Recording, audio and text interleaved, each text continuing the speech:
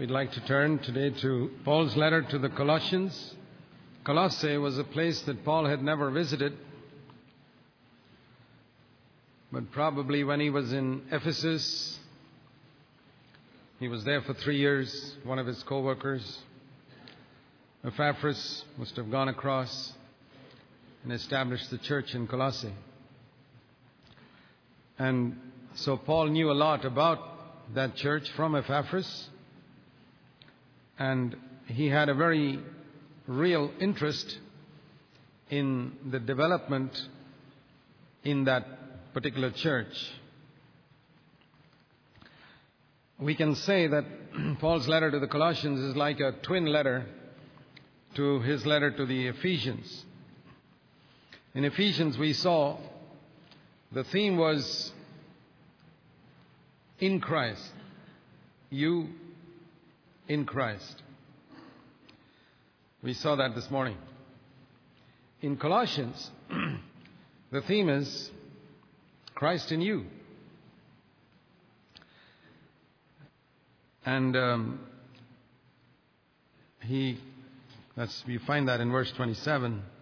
Christ, chapter 1, verse 27. Christ in you, the hope of glory. So where in Ephesians we saw our position in Christ that made us rich with every heavenly blessing, with every spiritual blessing in the heavenly places. Here, it's the other side of that truth, that because Christ is in us, He can manifest through us that heavenly life that was manifested when He walked on this earth. So we could say in another phrase, the main emphasis in Colossians is Colossians 2 verse 9, the fullness of God dwelt in Christ in bodily form. God, the fullness of God dwelling in a human body. First seen in Jesus Christ, and now Christ dwelling in our human body and manifesting that divine life. That's the theme of this letter. And as we read through this letter, it appears as though when you see the things that Paul is correcting, like when we read Paul's letter to the Galatians, you know that the Galatians had the problem of legalism and of trying to become perfect through the law. The Colossian Christians seem to have been affected by some of the teaching that was going on around in that area, which seemed to have affected them, which was basically in two extreme forms. And we see that in the world today also in false religions and cults. One view was that the human body, being made of earthly matter, was evil, and so it had to be suppressed, and you had to treat it roughly, and then only you could be a spiritual person. That type of teaching is found even today, where through asceticism and bodily discipline you seek to be holy. Paul speaks about that in Colossians, the latter part of chapter 2. At the other extreme are people who say, well, this body is not important. It doesn't matter what you do with this body, indulge every lust, and the main thing is the spirit. And that leads to a lot of immorality and fornication in the name of religion. Not just ordinary fornication, but, temple prostitutes and all that. And through the centuries, there have been these two extreme attitudes to the human body. One is like the attitude of yoga, and you discipline yourself and you have nothing to do with even marriage, and sexual relationships in marriage are wrong. Stay away from all that. Asceticism. And the other is the opposite extreme. Indulge every passion of the body. And both of them, both these extremes, tend to despise the body. The main thing is the spirit. And so therefore, some of these people probably didn't believe that Almighty God could come in bodily form. That God could actually become a man and walk on the earth. And even today, many Christians who believe that Jesus Christ did become a man, it's only in the back of their heads. It doesn't seem to have any practical relevance to their daily life on earth. The fact that Jesus Christ always was God, even when he was on earth, he was God. And at the same time, that when he came to earth, he was totally a man, are two important truths. If you lose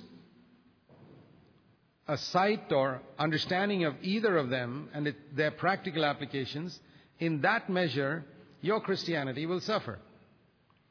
If you don't believe that Jesus Christ is God, you have a lot of questions. And then you're going to have a lot of problems in your Christian life. You're not really a Christian at all.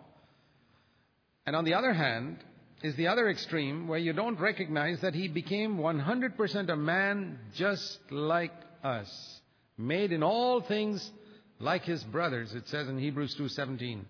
God came in human form, and that's why we can follow him. You could never follow him if he was just God. But because he gave up those privileges that he had as God and lived on earth with our limitations, therefore we can follow him. So that's very important, that sin is not essentially found in the body. That's the point. You must realize that it's not because you have a body that you sin.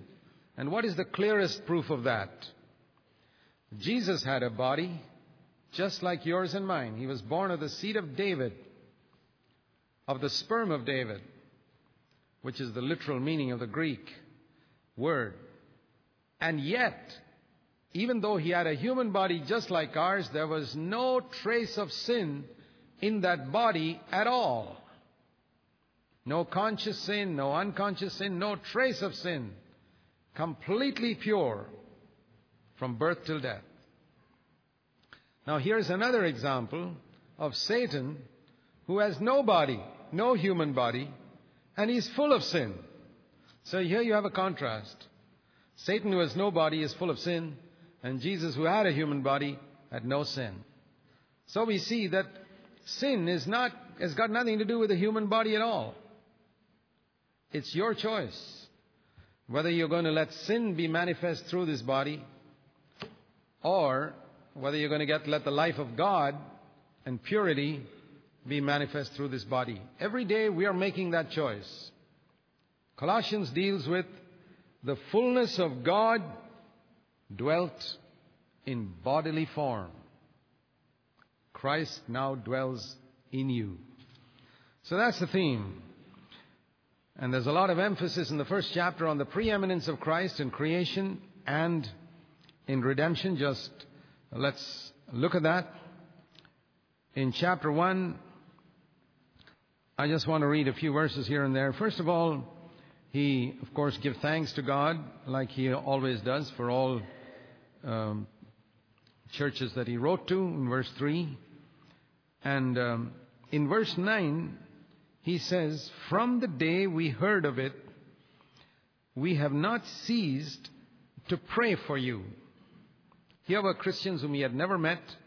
As we read in verse 7 and 8, his co-worker Epaphras was the one who had gone and established that church there, and he came and told Paul about the wonderful believers in Colossae. And he says, we have prayed and asked that you will be filled with the knowledge of his will in all spiritual wisdom and understanding. A very interesting Bible study that you could do on your own would be to study through the prayers of the Apostle Paul. There are many prayers of the Apostle Paul right through from Romans on to 2 Timothy, and you find all those prayers, we saw two of them when we studied Ephesians, were always prayers for spiritual things. He never prayed that these people would become rich, or they'd have good houses to live in, or that they'd advance in their jobs, or he never prayed for any of these material things.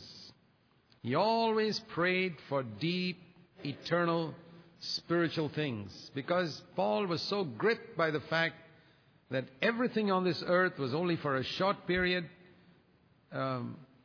It's like something like if you were taking a journey from here to Delhi and you were going to settle down in Delhi for the next 50 years. Someone who is praying for you should not be spending most of his time praying that in the 2-day train journey to Delhi you'll have a very comfortable time and you'll be able to eat good food and wear good clothes in the train and sleep peacefully. He should be praying more about things that you'd be able to live in Delhi happily for a long time. So when we see that our life on earth is only like a short journey moving into eternity, Paul was praying that the way they lived on earth would be in such a way that when they get into eternity, they'll have no regret. That's so important.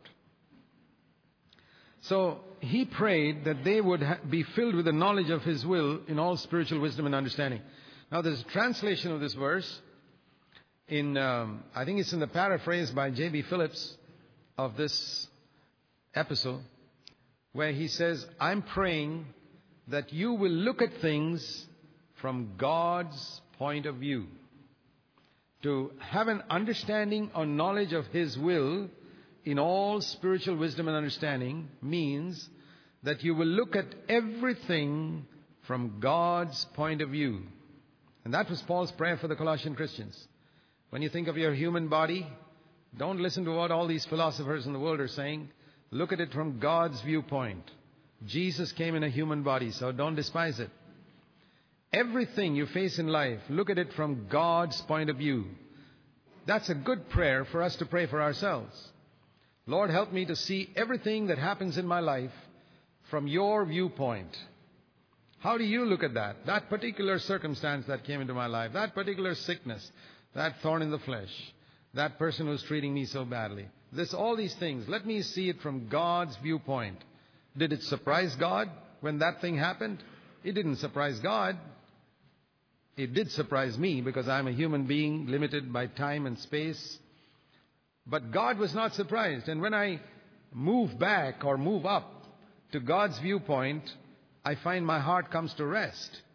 And many things on earth look very different when I look at them from God's viewpoint. It's a very good prayer for us to pray for ourselves. And if you can build a church where people have learned to look at things from God's viewpoint, you got a spiritual church. You don't have a spiritual church just because they engage in a lot of evangelism and social activity. No. It's if they have learned to look at things from God's viewpoint. Because it's only then, as it says in verse 10, that you can walk in a manner worthy of the Lord. You can never walk the way God wants you to walk unless you first of all have your mind looking at things from God's viewpoint. And only then, like it says in verse 10, will you bear fruit in every good work. And he speaks about being strengthened with power according to his glorious might, verse 11, which is a picture of the Holy Spirit. In verse 15 is another description of Christ, and I think it's one of the clearest descriptions in the New Testament of the fact that Jesus Christ on earth was God, in case anybody had any doubt about it. He is the image of the invisible God. The firstborn of all creation means the one who began all creation. He is the image of the invisible God. That means God in human form, the one who began all of creation, the beginning of all creation. All creation in Genesis 1 began with him. We move on to verse 22. Because he came in this fleshly body. Notice, he came in a fleshly body. See, because even if you say body, some people may say, well, it was not really a fleshly body. And there were those types of heresies in the first century and later on where people wondered whether Jesus actually came in a fleshly body. He says it was in that fleshly body that he died and in order to present you blameless. Now I want you to move on to verse 24. There's a beautiful verse here. He says, I rejoice in my sufferings for your sake, and in my flesh I do my share on behalf of His body, which is the church, in filling up that which is lacking in Christ's afflictions. Now, he already said in verse 22 that in a fleshly body He suffered. Now, there's a very interesting phrase here, which I don't know whether you have considered seriously. In verse 24, it says, there's something missing or lacking in the afflictions or the sufferings of Christ. What is it that is missing or lacking in Christ's afflictions? Didn't He say on the cross, it is finished? And what does the Holy Spirit mean when He says through Paul that I am now filling up what is still lacking in Christ's afflictions? There's a great truth here. See, Jesus suffered all through His earthly life. We read of some of those sufferings in the Gospels, but there were many, many, many more that He suffered in His soul, in His spirit, in His body, that there's no record in Scripture. And when He finally died, He said, it's finished. That's how He became a forerunner of salvation for the whole world. Now, when Paul was called to serve this Christ, and if you and I are called to serve this Christ, as I said the other day, we have to be mini forerunners for other people. So, today we have a body like Jesus had a body, and the Holy Spirit now seeks to lead us through the same pathway of suffering that Jesus went through. Not His suffering for the sins of the world, that we have no part in, but all the other suffering that He went through, of rejection, misunderstanding, persecution, and ridicule and mocking and all types of things. And He says, in Jesus' case, it's you take a glass. In His whole lifetime, there was a measure of suffering that completely filled up that glass. And on the cross, He said, it's finished. Okay. Now, I'm following in Jesus' footsteps, and I've got a human body, and the Holy Spirit has to do the same work in me. Here's my glass. When I'm born again, it's empty. I've suffered nothing for Christ. And gradually, as time goes on, this glass begins to fill up with sufferings. These are the sufferings of Christ. It's what He endured when He was in a bodily form. Now, I've got this body and Christ is in me. The same Christ who suffered when He was on earth is now in me, and He has to go through the same thing now through my body. In ridicule, mocking, He said the servant is not greater than his master. If they call the head of the house Beelzebub, what do you think they'll call you? Worse names. The world hates you because it hated me first. So all those sufferings, now it has to be filled up in our body. That's why it's a great privilege. And He says, this glass is now to be filled up. There's still a lot left. This is the filling up that He speaks of here. What is still lacking of Christ's sufferings, which He completed in His body, which has now got to be completed in my body. It's a great mystery. Many people don't understand it. Many people don't understand that when they're going through suffering and they're coming into fellowship with Christ's sufferings. I'm not talking about the suffering that you suffer because you did something stupid or foolish. Jesus never did anything stupid or foolish. But He still suffered because His whole way of life was contrary to this world. His entire ministry was constant conflict with Bible scholars and with all the great theologians of His day. He was in conflict. And they hated Him and finally killed Him. It is the same today. When we fill up the afflictions of Christ, we find ourselves in conflict with the entire religious system of this world and also with a lot of so-called Christian theology and religion. We find ourselves in conflict just like Jesus was. People who don't know God, but who got a lot of cleverness. Jesus was in conflict with them. And they hated Him. Who were the ones who called Him Beelzebub? It was not the Greeks and the Romans. It was people who had a Bible, Who were the ones who persecuted Jesus the most? Who were the ones who killed him? Who were the ones who caused him all those afflictions? Religious people with the Bible. So if you're going to fill up the afflictions of Christ, you're going to find religious people with the Bible afflicting you. Because they don't know God. Jesus said that they hate me, they persecute me because they don't know my Father. And they'll do the same thing to you. So when we fill up the afflictions of Christ, we rejoice in it. Because as we go, he says here, I rejoice in these sufferings because as this is filled up, I am doing, Paul says, my share. Each of you have got a share for the sake of this new body of Christ, the church. That was his first body, a physical body. Now he's got another body, the church. And in this church, these afflictions are to be filled up. You got your share and I've got my share. The difference is this, that Jesus suffered everything in his body, but we suffer it in the total body of Christ. But you've got a share in that. And I've got my share. I cannot do your share. What does that mean? When you go through some suffering, I can't be faithful for you. So how can I help you there? You got to be faithful in your suffering. When you suffer from your relatives, when you suffer from your neighbors, when you're persecuted, when people oppose you because you're following Jesus, when they throw out your name and as evil and throw you out of the house perhaps because you want to follow Jesus, that's part of the suffering of Christ.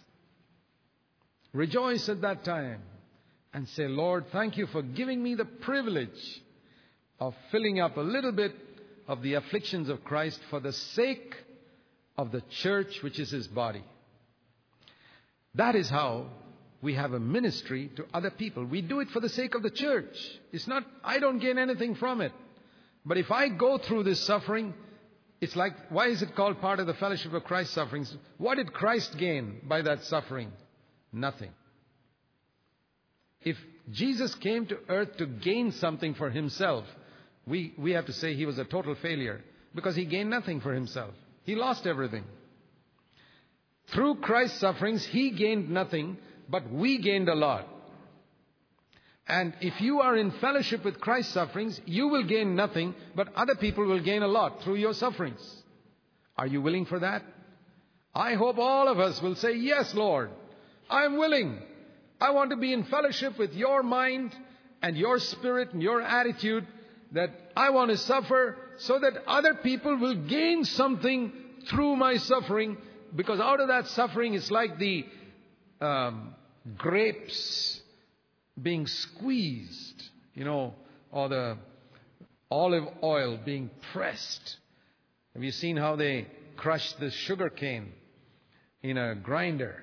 They put those sugar cane sticks in there and grind it and grind it and grind it, and all that juice comes out. And you think they're finished with it. No, they put it back a second time. And every little bit of juice comes out for whose benefit? Somebody else is going to drink it. That's a picture of how God makes us a blessing to other people. You got to be crushed and you got to be squeezed in circumstances and trials, and from that, the radiance of Christ, the beauty, the aroma of Christ comes forth.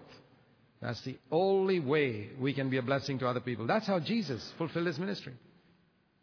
And so we see here, he goes on to say, now with this experience, verse 28, we proclaim Christ, who came in this bodily form, admonishing every man, that is, rebuking, correcting everybody in the church, teaching every man, it's both prophecy and teaching, with all wisdom. And what is our ultimate goal? This was Paul's ultimate goal, that we may present every man complete or perfect in Christ. If Paul had a church of 100 people, he says, I'm going to do everything possible to make sure that all these 100 people, not 99, but every man, every brother, every sister, every child becomes perfect in Christ. And I'm going to exhort them. I'm going to admonish them. I'm going to teach them with all wisdom. Because one day I have to present these people to God. I tell you, there are very few pastors and shepherds who have this burden. They just want to preach and go. But Paul had a burden. Every single person here, I must know their spiritual condition.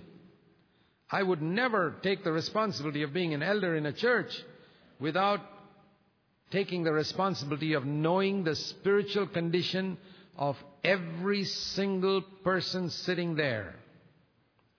And I've been an elder in Bangalore for 25 years, and I can say that I have, to the best of my ability, known in all these years the spiritual condition of every single person in my church, so that I could correct them, rebuke them, give them wisdom, encouragement, seen their need, spoken encouraging words, spoken strong words, because I want to present them perfect in Christ one day.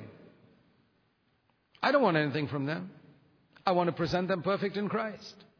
And for their sake, for the sake of the body of Christ, I have to go through a lot of crushing in my private life, that God deals with me in so many ways so that the juice can come out from me that other people can drink and be blessed. This is Christian ministry. And to this, and for this purpose, he says in verse 29, I labor. I work hard. Striving. Look at these words. I labor, striving. How does he strive? With the mighty power of the Holy Spirit, verse 29, with which, first of all, God mightily works inside me. You know, God always has to work inside me before He works through me. He has to work inside you by His Holy Spirit and then work through you to bless other people. But if you ever serve other people in a church, make these two verses like a goal for you. Verse 28, your goal to present every man in perfect in Christ. Verse 29, the means by which you reach that goal through the fullness of the Holy Spirit. In chapter 2, he says, I pray that your hearts will be knit together, verse 1, in love, that you will have a full assurance of knowledge, of understanding, in a true knowledge of God's mystery. You know, this word mystery comes a few times in Scripture. And I want to just mention something about it here. Mystery means a secret that can only be known if God reveals it to you through His Holy Spirit. Eye has not seen, neither has ear heard, 1 Corinthians 2, verse 8, 9, and 10. Neither has entered into the heart of man the things which God has prepared for those who love Him, but God has revealed them to us through His Spirit. That's the mystery. And there are, in the Scripture, if you look up a concordance, you'll find that there are only two mysteries that are called great mysteries. Great mysteries. There are other mysteries mentioned in the New Testament, two that are called great.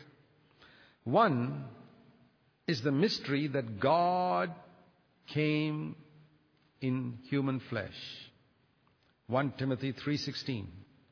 Great is the mystery of godliness. He was manifest in the flesh. There's a mystery there. It's the secret of godliness. What is the secret of godliness? Jesus came in our flesh. Think about it. Ask the Holy Spirit to show you what that means. That's the first great mystery. Secondly, Ephesians 5:32, he says this is a great mystery. The husband-wife relationship, husband and wife becoming one flesh. The two shall become one flesh. Ephesians 5:31. This is a great mystery, but I'm speaking not about husband and wife, he says in verse 32. I'm speaking about Christ and the church. So the church, being one flesh with Christ, is the second great mystery. And this has got some connection with that. What we said earlier about in our flesh, suffering because we have a fellowship with Christ as our divine husband and bridegroom. On both of these, we need revelation from God.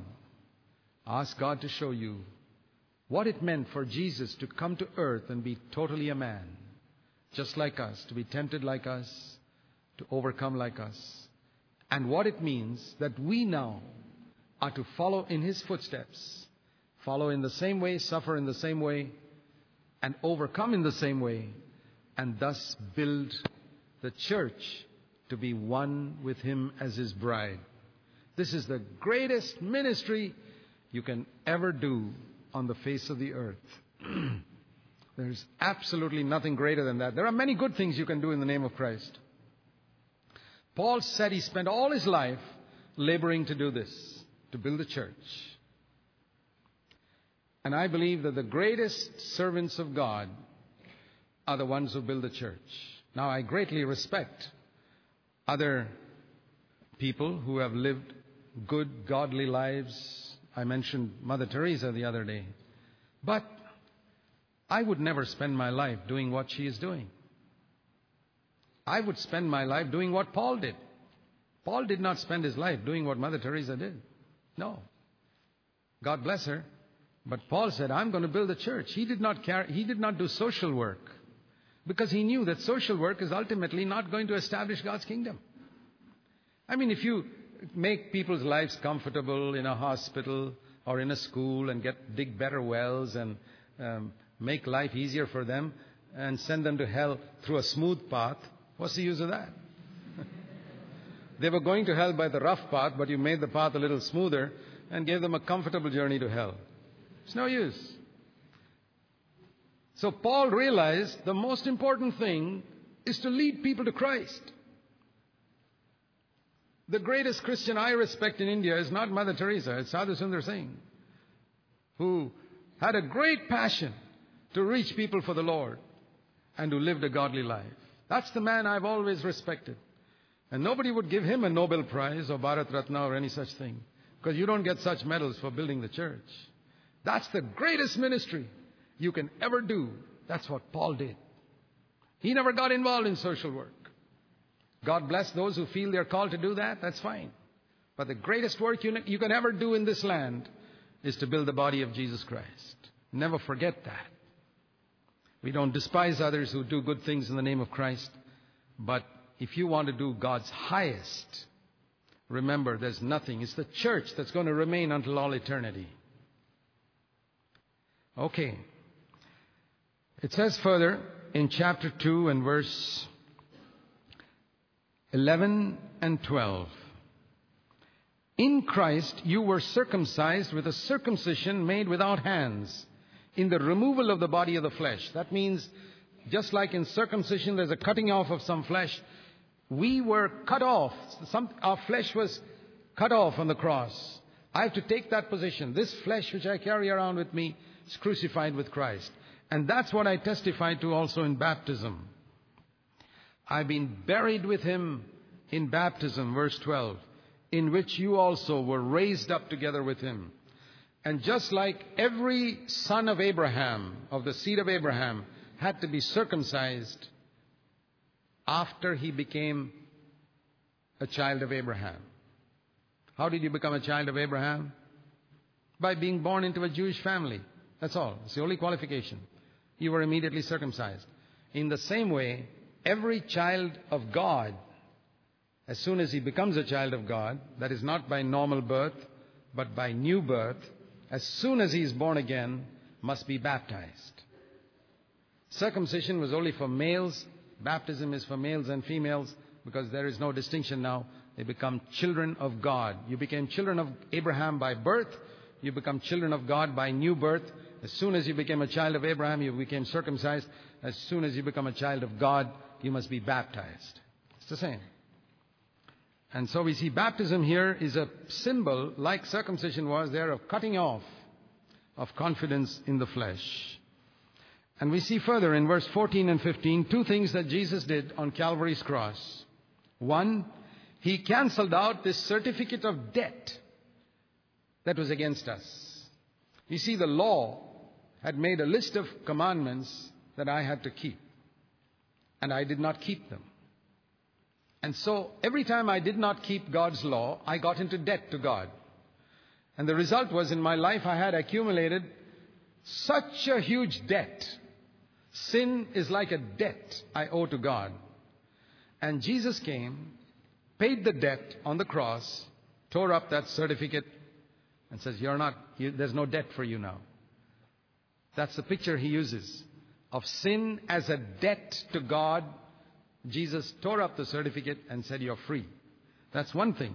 The second thing he did on the cross, verse 15, was he took away the armor from the principalities and powers who could harm me, having triumphed over them in it, and he gave me their weapons. It's something like, here are a whole lot of demons who got guns, machine guns, pointed at a helpless person like me, and I'm scared of them because they've got their machine guns aimed at me and always shooting at me, and I have to run for cover because these guns are firing all the time. What did Jesus do on the cross? He took away all their machine guns from the demons and gave it to me. Now who's on the run? Have you seen that? Have you seen that the weapons that they had have been taken away from them? Have you seen that we've got the name of Jesus now? Like we sing in that song, in the name of Jesus, we have the victory. Tell me who can stand when we go against the enemy in the name of Jesus. That's a mighty weapon the Lord has given. The name of the Lord is a strong tower. The righteous run into it and they are safe. We resist the devil in the name of Jesus. Satan and all his demons were defeated on the cross once and for all. Every demon, whenever you encounter a demon-possessed person, remember the demon inside that person was defeated on the cross. The demon does not have a machine gun anymore. It's been taken away on the cross. You got something now to fire at that demon in the name of Jesus. It doesn't matter if you're the weakest person, the weakest soldier in the army. If he's got a machine gun and the enemy does not have anything, that tough, huge Goliath of a demon will fall. Remember that. And we've got the mightiest weapon of all in the name of Jesus. Further, he speaks in verse 16 onwards to verse 23 about these various philosophies and methods of holiness that people have thought of, their clever brain and their ideas and their reasonings without revelation from God have produced of how to become holy. One is avoid certain foods, be a vegetarian, don't drink certain things, keep certain festivals, go on certain pilgrimages, verse 16, keep the Sabbath day holy. There are some so-called Christians who say you can't be holy unless you keep the Sabbath day.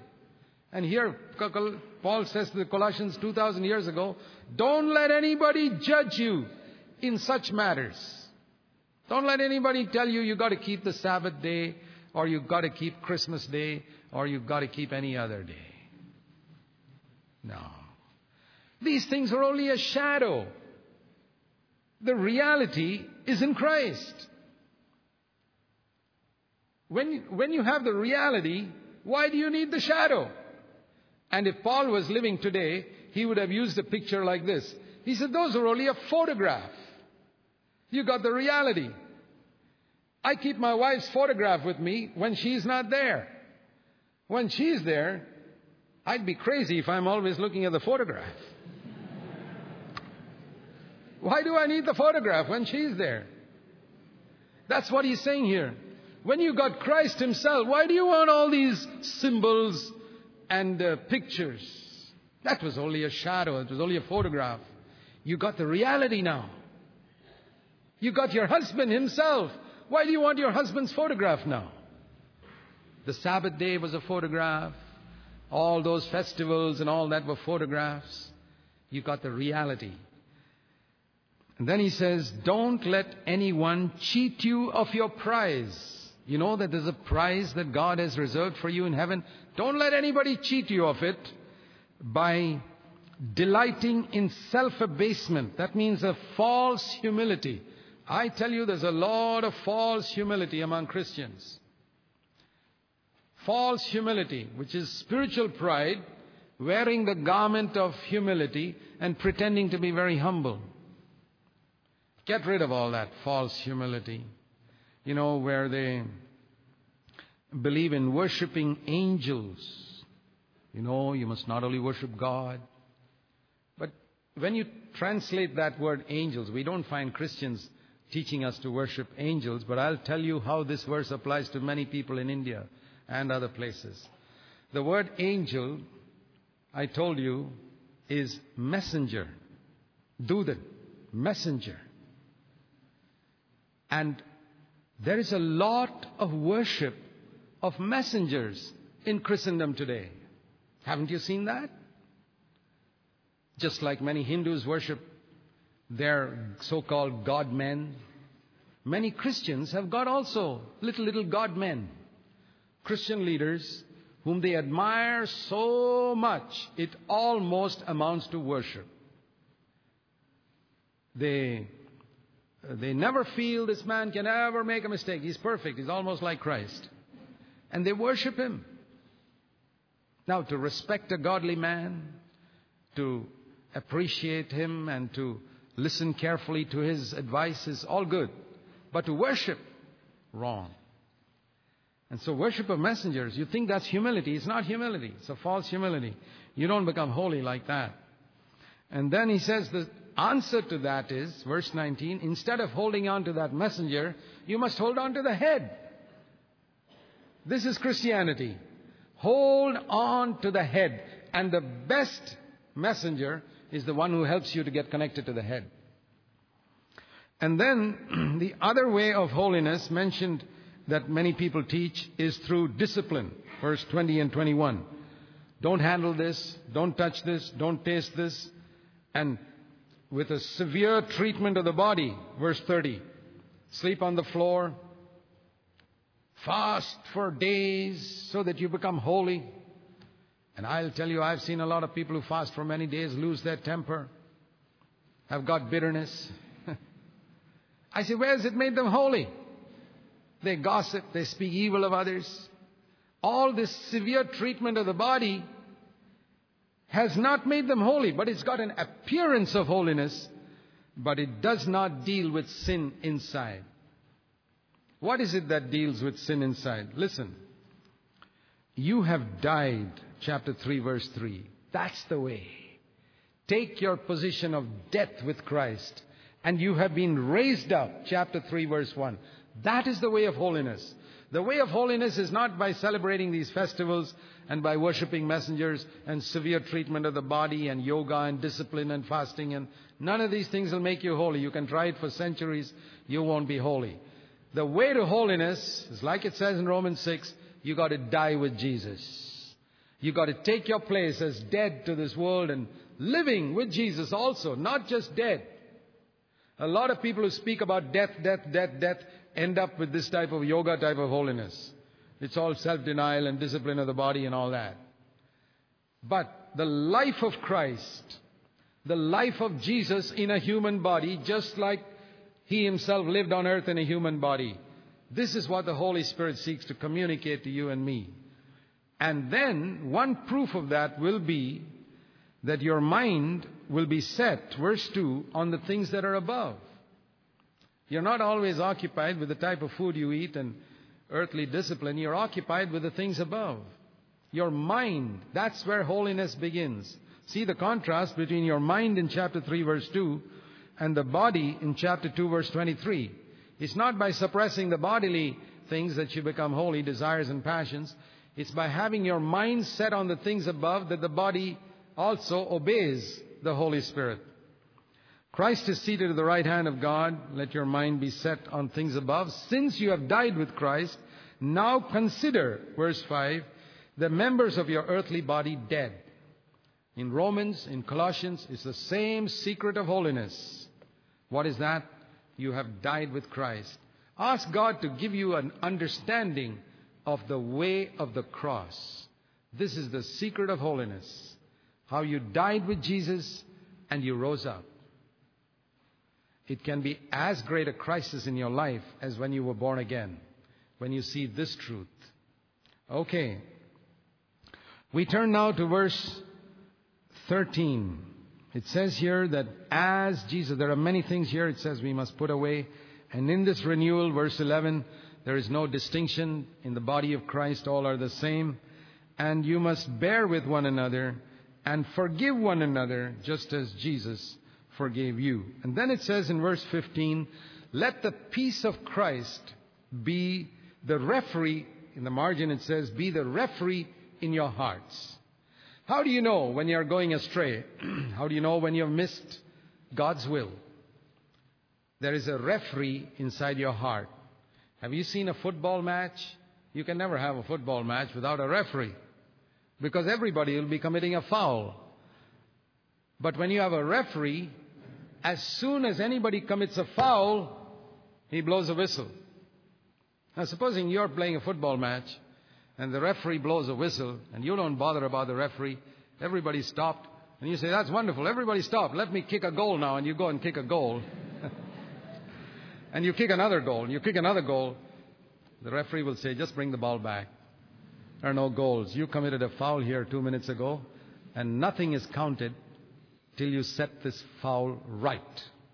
And then you've got to humbly bring the ball back, and you've got to set the foul right. All your goals are not counted because he blew the whistle. Now, what's the application of this for our Christian life? When you find in your conscience a whistle is blown by the referee, you have done something wrong.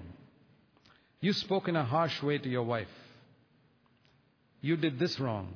Or that money that you took was not right. You know what happens after the whistle is blown? Whatever you may do for the Lord is not counted. Every goal you scored, not counted. The Lord says, come back.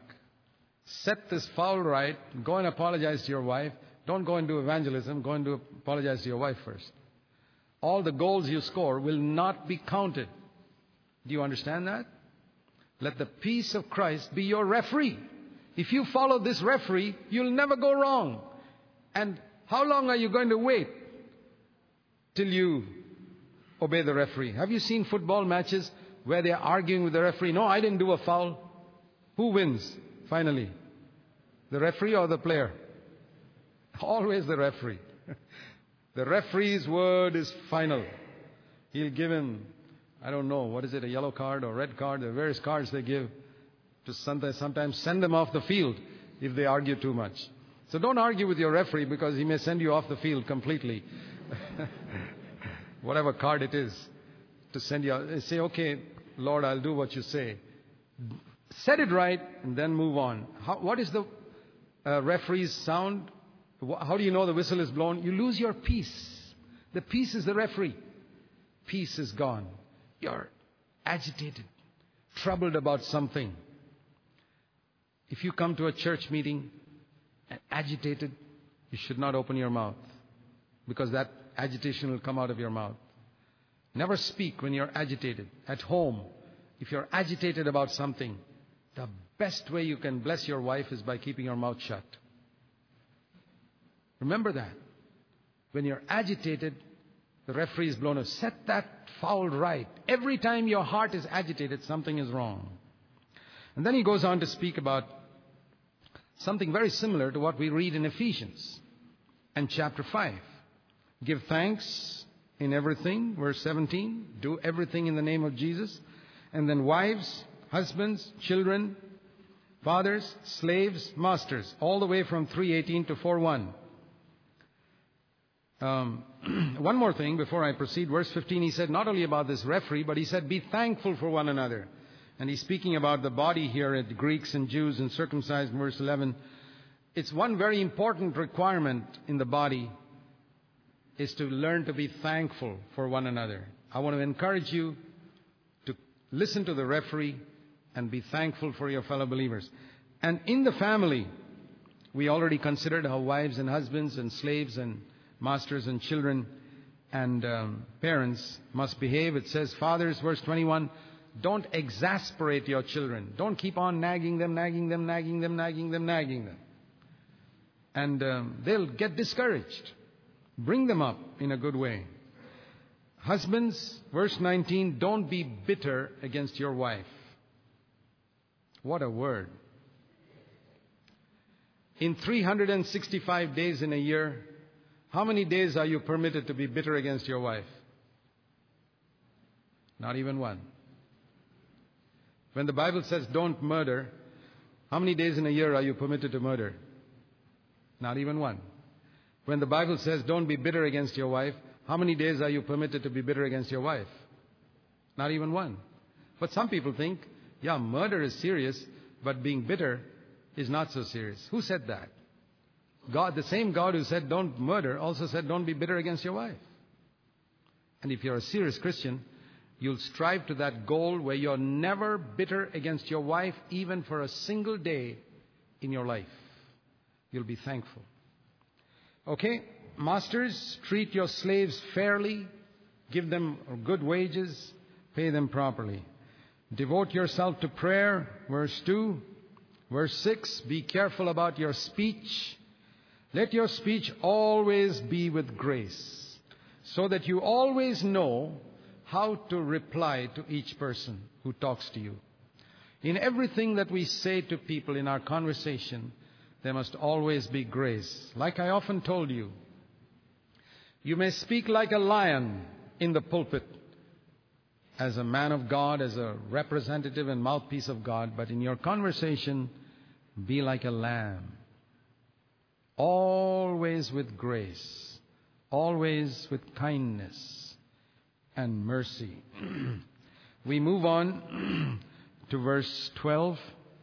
Here is a man called Epaphras, the man who established the church there. He says he's always praying for you. Paul says, what is he praying for? That you people may become perfect. You know, this was the burden of the apostles, that every brother and sister must become perfect in Christ, fully assured in the will of God. They were not happy with converts. They were not happy even with people who became disciples. They wanted those disciples to become perfect. They worked with them. They were not so busy doing evangelism that they didn't have time to build a church to make people perfect. That's God's plan for today. And then, verse 16, he says, there's a letter I've written to the church in Laodicea. We'll come to the church in Laodicea in Revelation chapter 3. But notice here that Paul wrote a letter to them. And if they had listened to that letter and taken heed to what Paul wrote, they wouldn't have gotten to that problem that we read in Revelation chapter 3. Now, that letter is not found in Scripture. We don't know where it is. God has not included it. But I'm sure it was full of some prophetic exhortations that could have saved that church in Laodicea from the problem they faced. Sometimes God sends a prophet to you to give you a word. You don't listen to him. Years later, you suffer because of that. Lastly, verse 17. He says to Archippus, it's a beautiful exhortation, take heed to the ministry which you received from the Lord, that you fulfill that. He's not saying about what ministry other people have received. Leave them alone. God has given you a particular ministry. Fulfill it. That was his exhortation.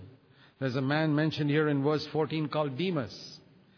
Demas at that point was a co-worker of Paul, fulfilling the ministry God called him for.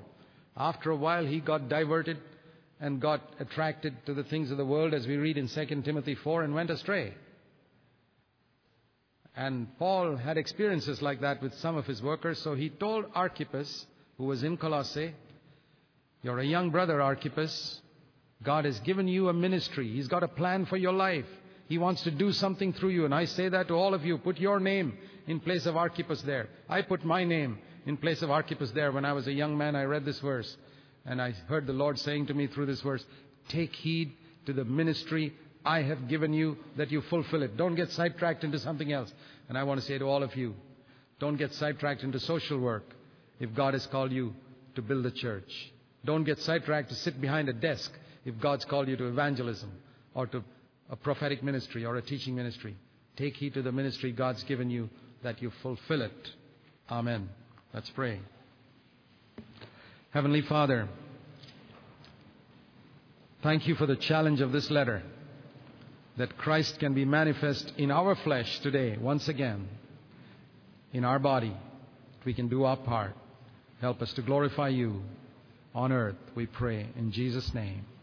Amen.